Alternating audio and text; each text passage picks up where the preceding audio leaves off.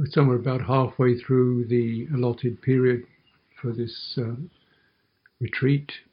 And if you've been with this, as many of you have been, then there's a process that occurs as just the sense restraint and listening to Dhamma and doing these practices. There's a deepening, and naturally all kinds of clogged stuff starts to release and come up. It's a great time. In a way, sometimes it's can be disturbing, but things have to release. So they're just stuff. The Citta is working things out somehow in the background, and our task is to steward that. You can't really, predict or determine or say it should be this way, it should be that way. Now do this, now do that.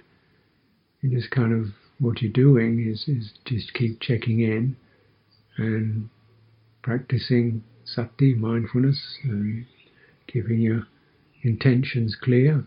That's what you can do. And the Citta starts to respond to that kind of approach. And there's a backlog of stuff it needs to shake itself out of.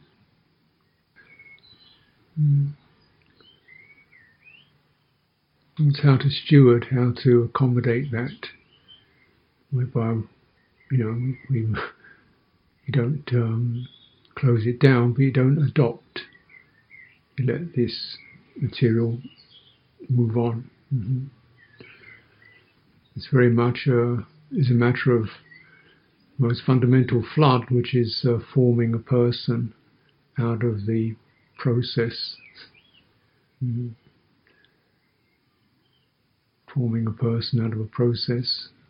Wants to be a person who's finished the process, wants to be a person who's okay, wants to be a person who knows what's going on, wants to be a person who feels this will arrive at a good place. But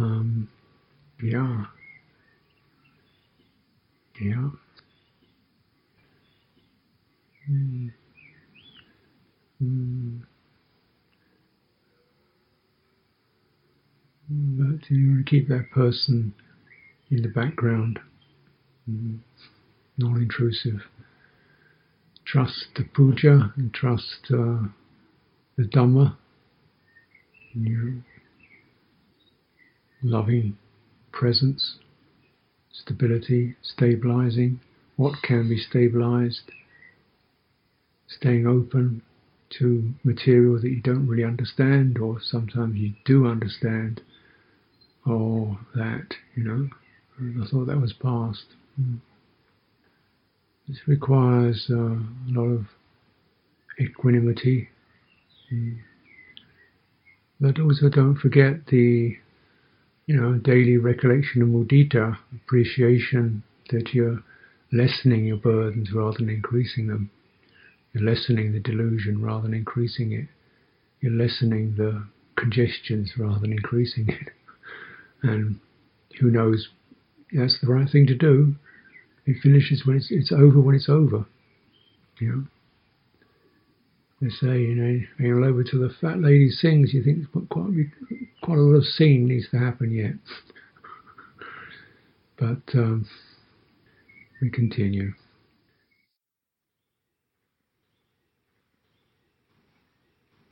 Some questions here. Actually, it's interesting though, people are using different terminology. Often what's occurring is, in a way, there's a certain logic about retreat, whereby people who are 1,000 miles apart are hitting the same kind of material, because that's the nature of the process. It's not located in space or time. You do these practices, and by day 3 or day 4, then these things happen. And particularly as we're talking about energetic shifts, there's a few questions about shifts of energy and the bodily effects of that. So I'll try to summarize. Can you say something about verbal versus non-verbal insights? I sometimes have the feeling of energetic shifts and maybe pre-verbal experiences that are touched into during meditation. Is it helpful to try to bring these to a verbal level, to kind of bring the shift or the insight to light? Or is just stay with the energetic feeling, let it work through, how to work with these deep patterns? Well, it seems to me that much of the process is non-verbal, and you have to be a Buddha to be able to get language around all this stuff, to be able to translate that into language. And a lot of the time he didn't even bother, because in a way, so what? The main thing is the shift happens, and it's how you steward it, how you stay present with that, it's the how you do rather than what happens. It's how you do it. And the shifts are real shifts are non-verbal, because they are shifts it's a transformation we're going through. It's a transformation of fundamental structure. It's not like an analysis, but it's a transformation of energetic structure. When an energy system has been compressed or distorted by, then when you start to release it, then that's what happens. These are, and a good part of what you've become, our personality or our personhood, is based upon the foundation, the underlying energetic patterns. That's the foundation, right? And based upon that foundation, certain psychologies arise to use that platform. So the energetic foundation, it's not, it's a pressurized, right? Compensating for an imbalance. So there's an imbalance, energetic imbalance. By and large, people in general their receptivity is much less than their intentionality. In other words, they're more active than receptive. So there's often an imbalance, because the receptive is not just passive, it's an actual energy that's able to stay steady and absorb what's going on and listen to it, moderate it. And particularly in pressurized situations, pressurized societies, that receptivity is considerably impaired, because it's not open receptivity. You have to get things done, and what you feel about it is sort of secondary, and how you get all that is secondary. So the receptivity is limited. So there's an imbalance, which fundamentally, so because of that imbalance, then certain, we have intention and action, that's part of our lives, but it should be the action and then the discharge. Finish that, breathe out. How was that? Stay present, let the thing flow through, let your energy settle again. And I would estimate that if it takes you 5 seconds to get your energy up, it takes it about 25 seconds for it to release. The discharge is slow, because everything, depending on how violent your arousal has been, and we're often into real push propulsion. So there's enormous voltage shift down the system. Now, if you're operating at a really moderate rate, then it wouldn't take so much time to discharge, because you're not overcharging the system. In high pressure situations, high performance situations, where the sense of center is lost or not interested in, the main thing is get things done, get on with it, be good, and so forth. It's all about performance and presentation, and to a large extent, if that's unbalanced, receptivity is impaired, and you're going at a high pace, whereby the ability to discharge is limited. So you get a bunged up system that's kind of tilted or congested. Now that then becomes the foundation for the person. The person then is someone who's always concerned about doing the right thing and making sure everybody's okay and get on with the next thing, and that's the way they work, and they think that is their truth. They're not. That is their truth. They're not pretending. That's how they feel. That's how they're structured. And there are other things. People get structured into such an absence of real loving acceptance that there's a fake independence. A sense of belonging to a mutuality that will support and help and listen and be. That sense is very limited. You might have one friend, maybe. And the person is structured to be independent. It sounds like a good idea, but it's just not true. It's not true.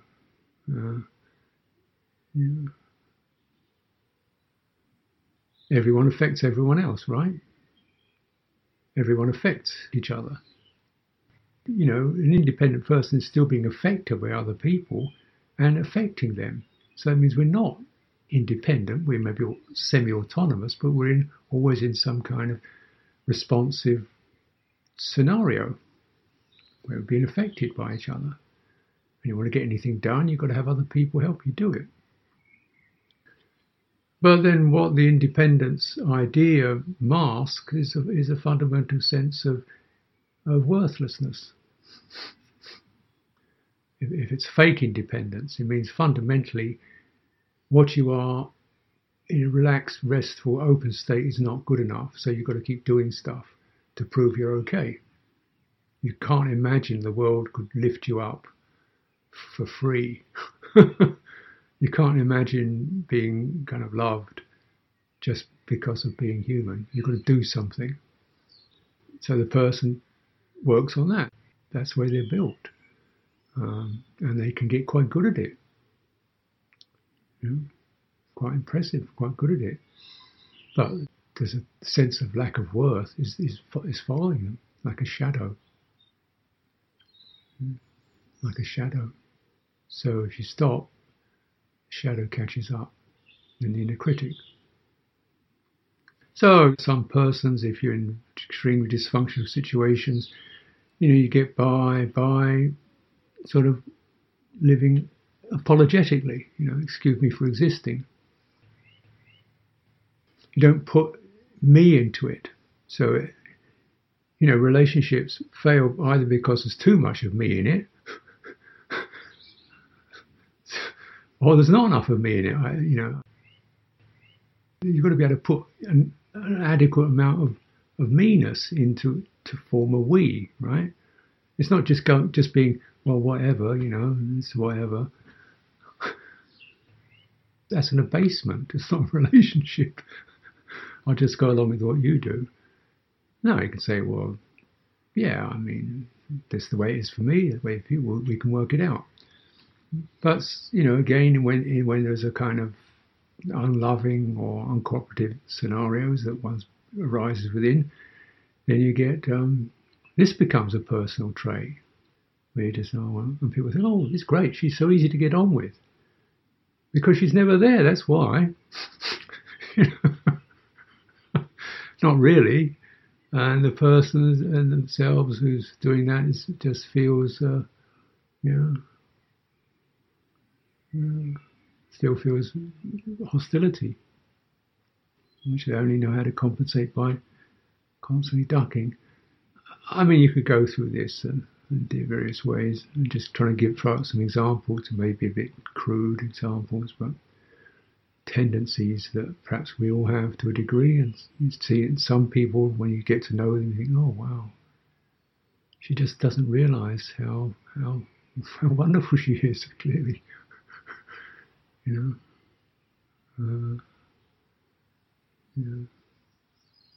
Still complaining about himself. or criticising themselves, or not being able to relax. And they're not. It's just the structure of the person. So how does that happen? It's not like a person learns it all in their head.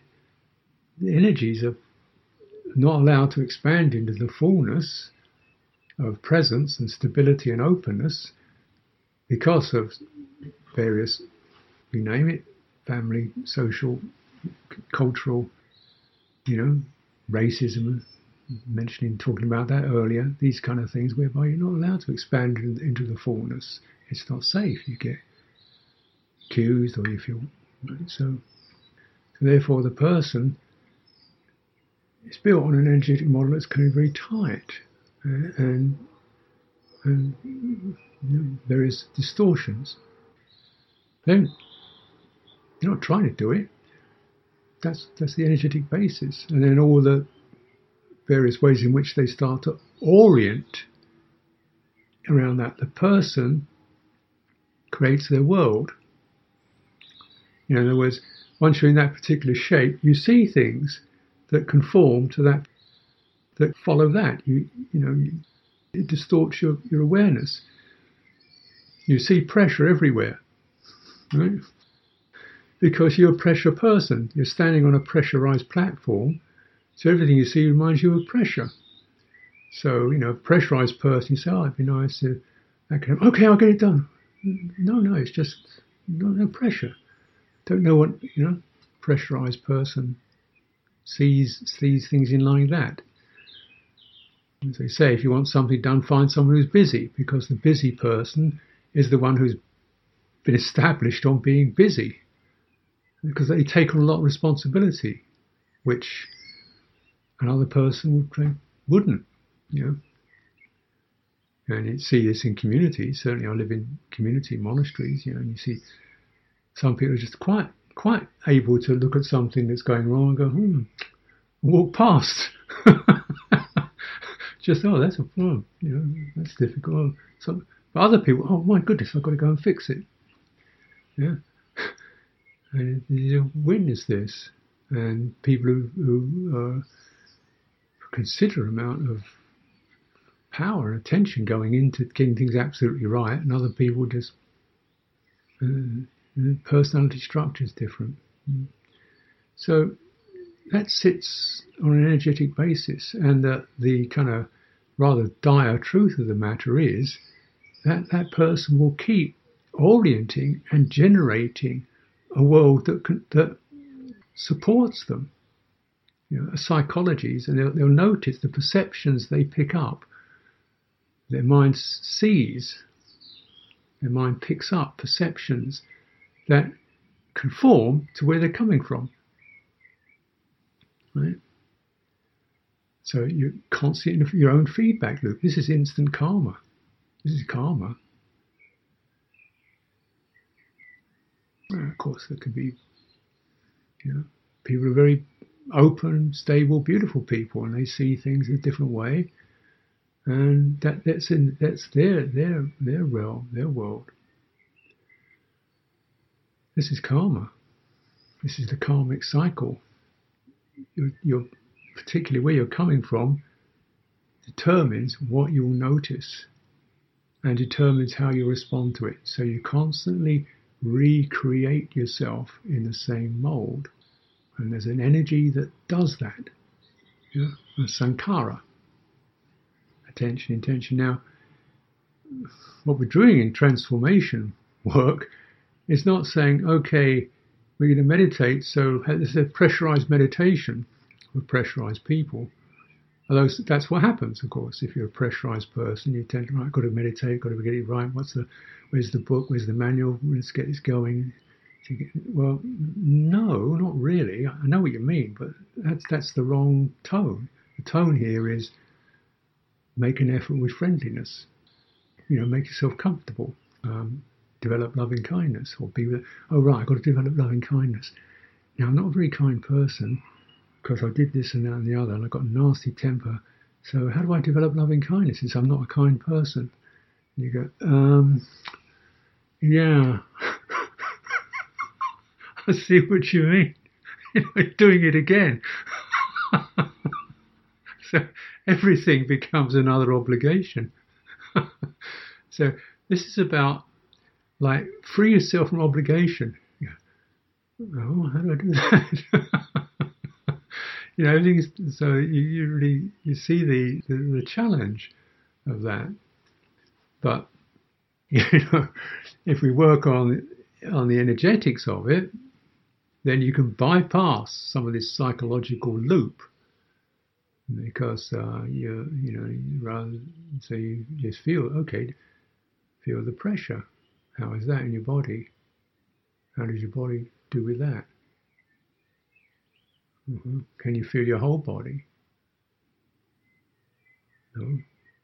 Can you feel the space around your body? Is it? Feel the space around your body and the ground beneath you.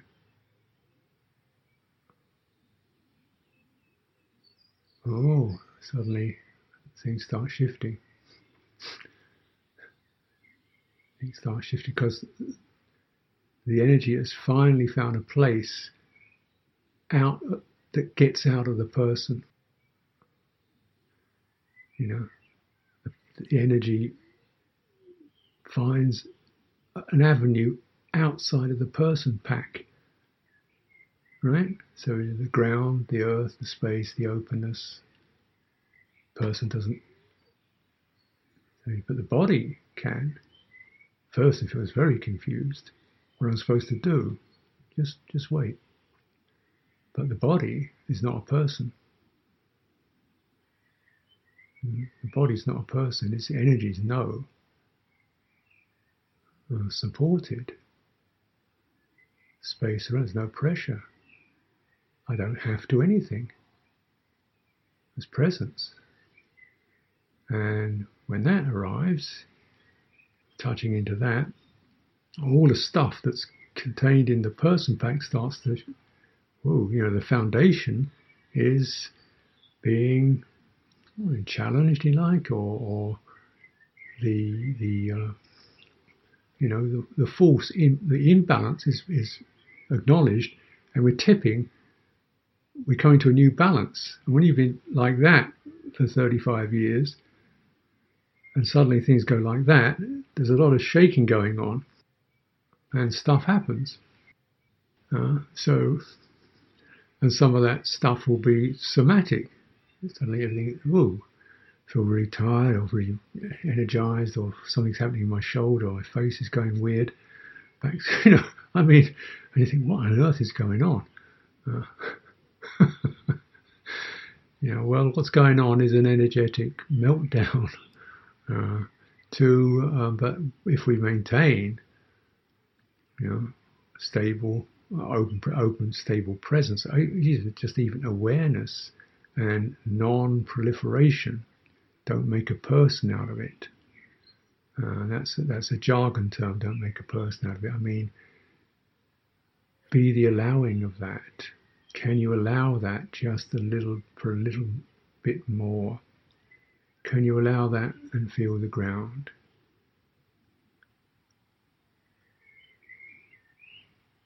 Can you allow that and stay in your body? Can you allow that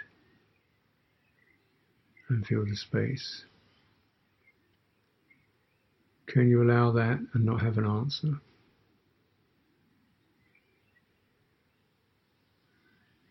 And not have a reason? Can you allow that? Do the best you can. If you can't, there'll be another time. Because once something has started recognizing, hey, this is out of kilter, and you've got some intuitive sense of that, sooner or later the chitta's going to say, hey, come on, because once you've known you're out of balance and you felt it, the chitta searches for stability. Once it knows that's a fake stability, it never really can't go into it with the same ignorance. And ignorance is the pattern that keeps us tipping over and over again into our old pattern. This is real. This is true. This is what I am. This is what I must be. This is the way it is. You know, it keeps tipping us, the energy, over into the same old pattern with a few bits of decoration on it. You know, it doesn't. It disconnects. It doesn't want. It's the force, the flood that does not want truth. So, truth. The Buddha said it right. You know, truth. Right. You have to move through suffering, and some of the suffering is just physical discomfort, but the major suffering is the sense of self and what that entails. And you say, but this kind of suffering leads to the end of it. This kind of disorientation is leading to the end of it. You know? Maintain open presence. Steward it like you're looking after a child, an invalid, a baby. Steward it with care. So, and then you get into, why is my face going all weird and crunched up? And why am I crying? I don't know. Energy knows what it's doing. But these are the energies in the body are sort of twisting and moving around as you go through that. I don't know why it's doing it, but I know it does. And it's not, if I knew why, it still wouldn't do you any good, because it's not why, it's what you do about it. And essentially you just, I've said it, right? But keep connecting. Don't go into these distorted patterns, because when you go into that, you put more energy in to a place that's actually trying to release energy. So just step back. Find a place you can step back. And so I'm suggesting the entirety of the body means you're not dissociated, not spaced out. You're definitely there, but instead of being up here in this area that's going strange, that's a percentage, but there's also a lot of some more grounded stuff. And if there isn't any grounded stuff, then you do need to move and change. You shouldn't be flopping around ungrounded. You've got to have some sort of connection, however simple it is. Walking, standing, sitting. That's solid. That's or even companionship. So you don't just become this kind of energetic shift. You're able to be aware of it. Even so, again, you can even talk to it. When I talk to it, I mean saying, how is this? How is this? And what does it feel like? Is it like liquid, like fire? What's the emotional tone with it? Sometimes there's the emotional tone of grief, or tiredness, fatigue, or anger, and just keep not making, these are just, don't make a person out of them. These are all energies, and energies, as it twists and distorts, moves around, it can bring up kinds of emotional stuff. And you might very well have a verbal, oh, that's that. That reminds me of something that happened 10 years ago. Then maybe you do get a verbal hint. Some of it you don't. Some of it you just get a vague sense, oh, this is to do with loss or fear or anxiety or not being allowed. You get an emotional colouring of that, tonalities. The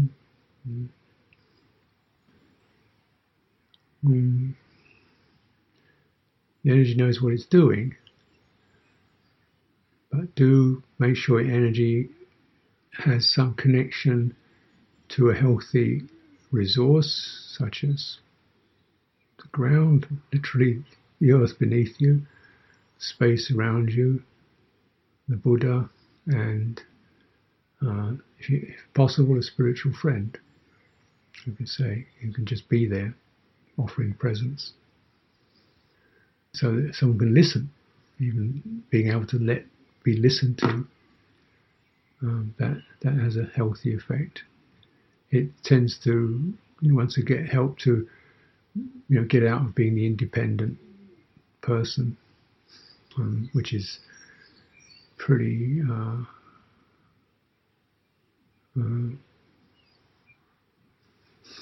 independent person is not good news.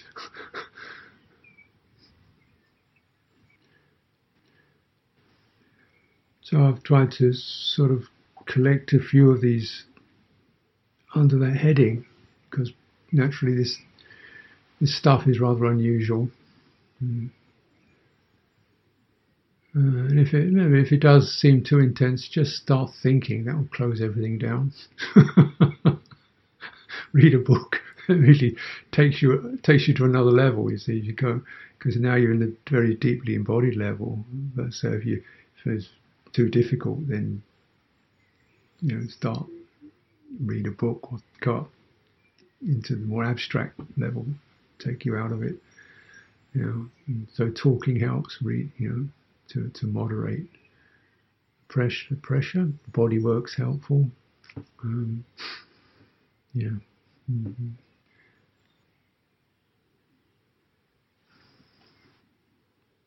So some other points. Question: the distinction between flood and outflow.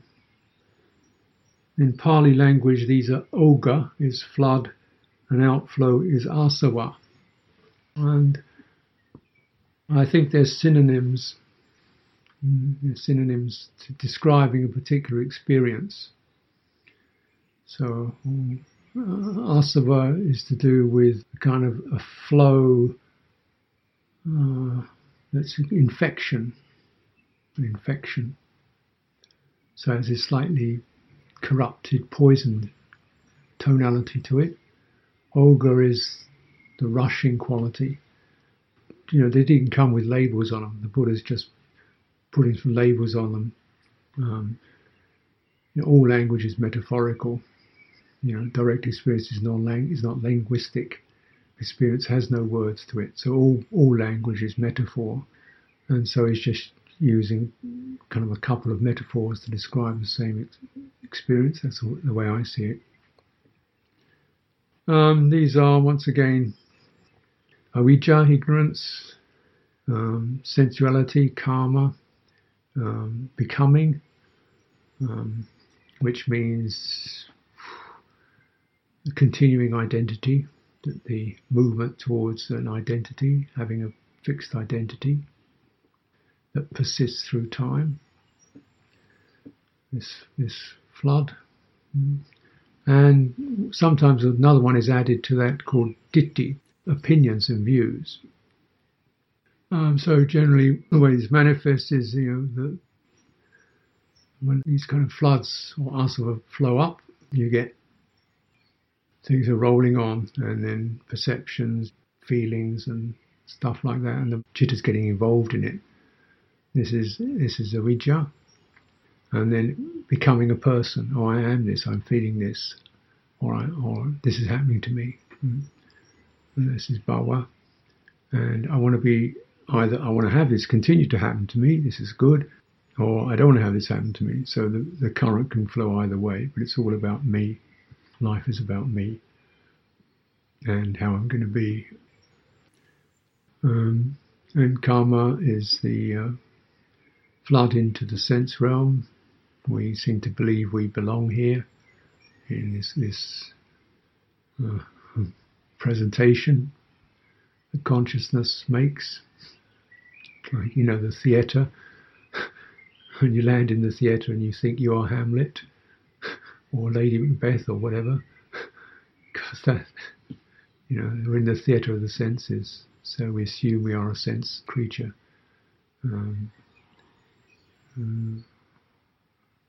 Ditthi, views. We adopt views about things, dogmas, views, rights, wrongs. And you may think, well, this is all natural, isn't it? It is natural, but this is all conditioned.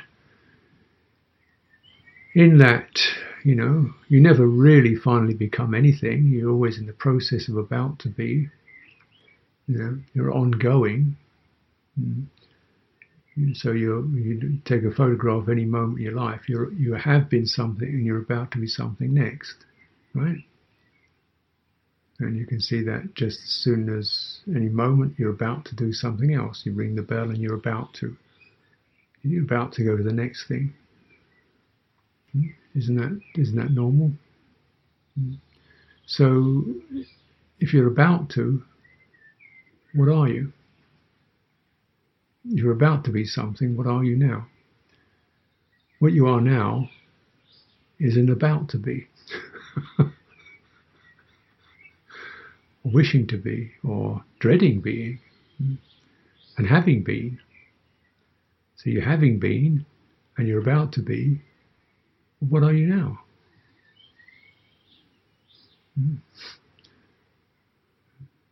But because this is so continual, the question seems foolish. I am some characteristic. I'm a man. That's what I am. I'm a man. Well, what about the pain? Is that a man pain? Or is it a female pain? What about the joy? Is that male? All kinds of characteristics don't fit into that model. So our citta, our experience is never fully comprehended or fathomed by these identities that are never even fixed anyway. They get fixed through fixation. We become a fixed identity because we work at it. Get things nailed down as best we can. Get the, whatever it is, the ownership, the job, the relationship nailed down. That's what I am. But then it starts to crack up, and we feel incredibly distraught because we weren't able to nail things down as mine and me. This is why essentially we're not trying to wipe people out. We're just trying to stop suffering. And these floods are very convincing, seem very natural, everybody's following, but they lead to suffering and stress because they're actually all based upon an imbalance of the citta. One of the ways in which we nail things down is through views. I'm a liberal, I'm a Democrat, I'm a Catholic, I believe in this, I think this is wrong, this is right, this kind of thing. You get pretty fixated on that. And there isn't a view that comprehends life, apart from that it comes and goes. Is it good? Is it bad? Well, some of it's good, some of it's bad. Is it right, wrong? Well, some of it's right, some of it's wrong, some of it's, is it from God? Well, maybe, but which one? Is there no God? Well, how did we get here? What can you affirm ultimately, and what can you dismiss ultimately? Eventually just end with a big, don't know. But I do know that forming a fixed view, you're going to find yourself in conflict. And how much of that is the need to have a fixed view? We know that clinging to views generates suffering and stress. Find out for yourself. These are the floods and the āsava, and maintain stable open presence, and even that, don't make a view out of it.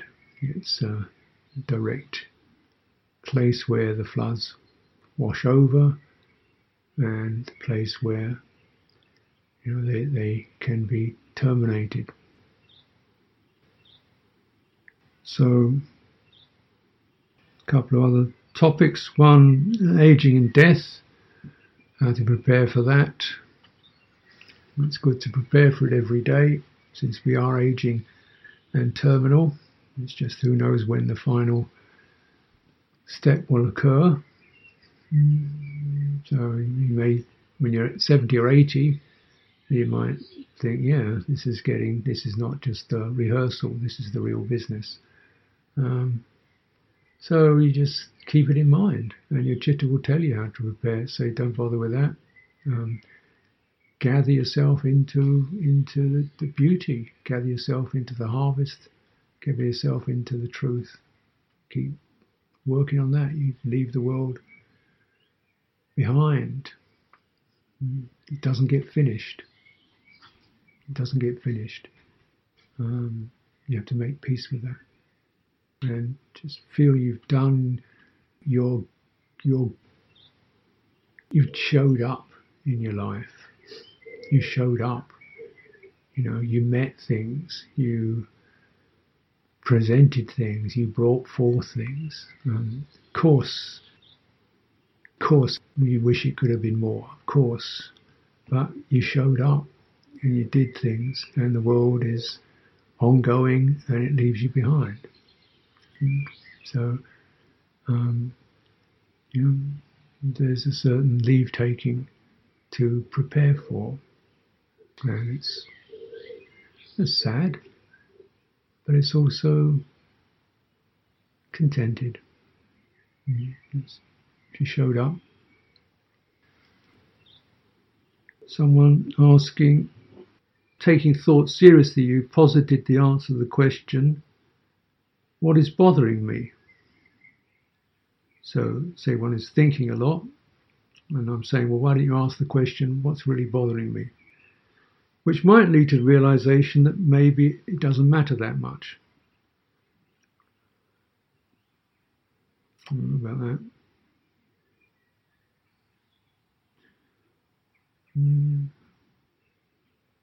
It all matters. It's just you don't find that there's the answer in the thought. So you try to investigate the emotion and find out what is occurring and meditate around that. The questioner says, what if it does matter? I'm thinking of something, it really does matter to me.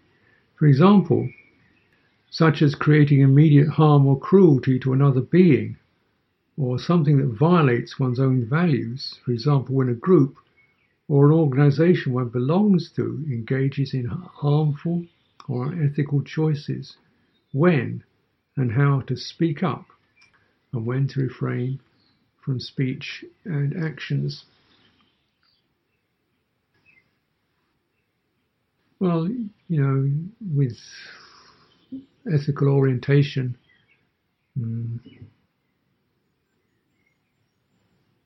it's important to maintain your ethical orientation,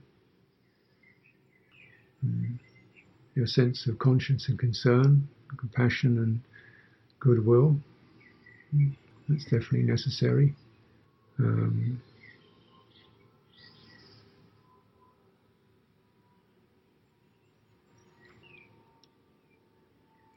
But action is always, you have to negotiate it, mediate it, because the details you've got to look at each situation. Where's the opening? Now, for a start, you don't really belong to an organisation. I mean, in some ways, I belong to this country, and many things about the way this country's run, I find I don't agree with. It irritates me. I feel deeply disappointed by it. It could be worse, but it could be better than this, surely. But here I am. I suppose I'm enrolled in it since I've got a passport and I've got citizenship. What do we do about it?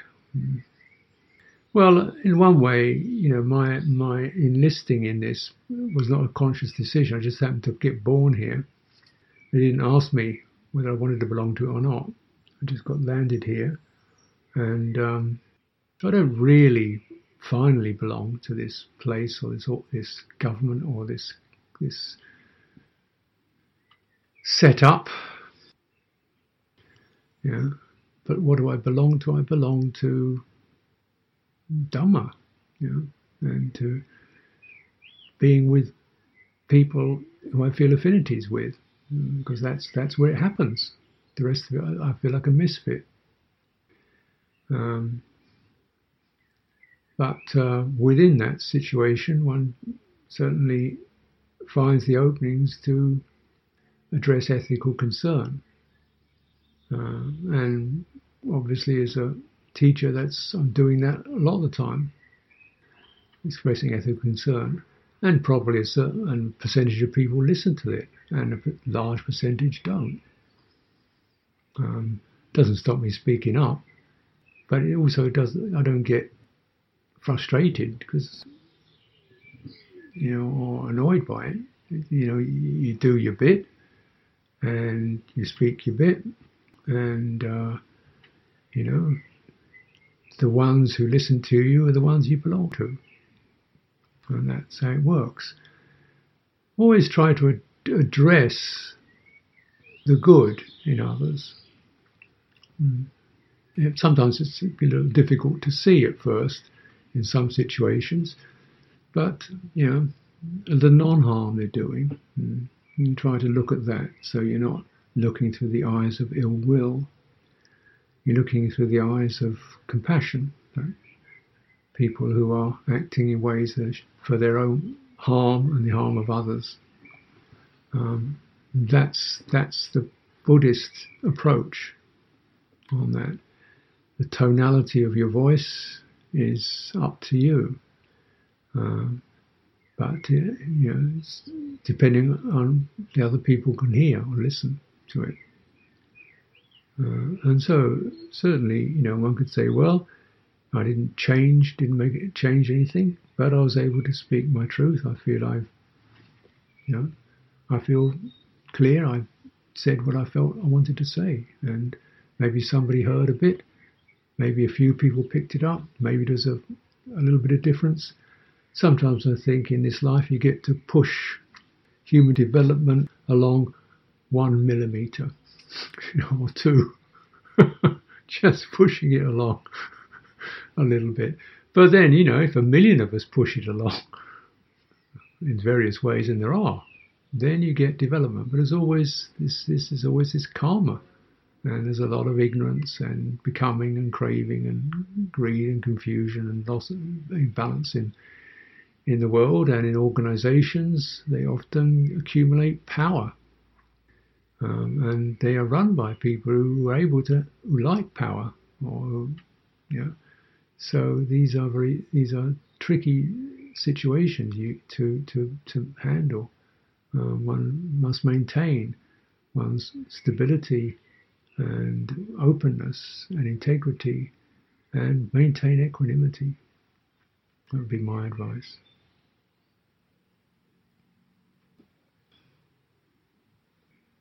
Well, there's a lot on self and others, apologizing, regrets, problems with family members.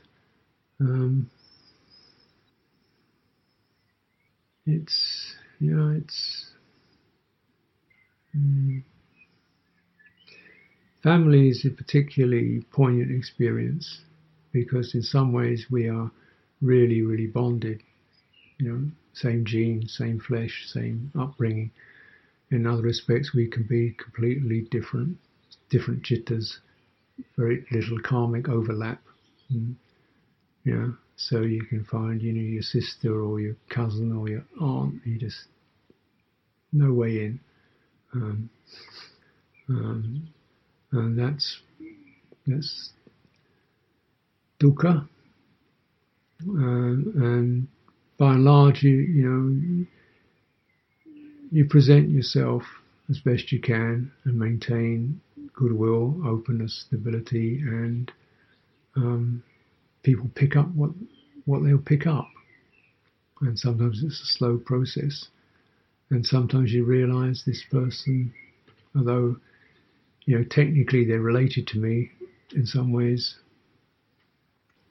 they're not. We all have to live our own life and our own death. There's no family then. But there's citta, karma, That's what we belong to. The rest we try to meet with compassion and clarity and integrity. Let's stop for now. Thank you.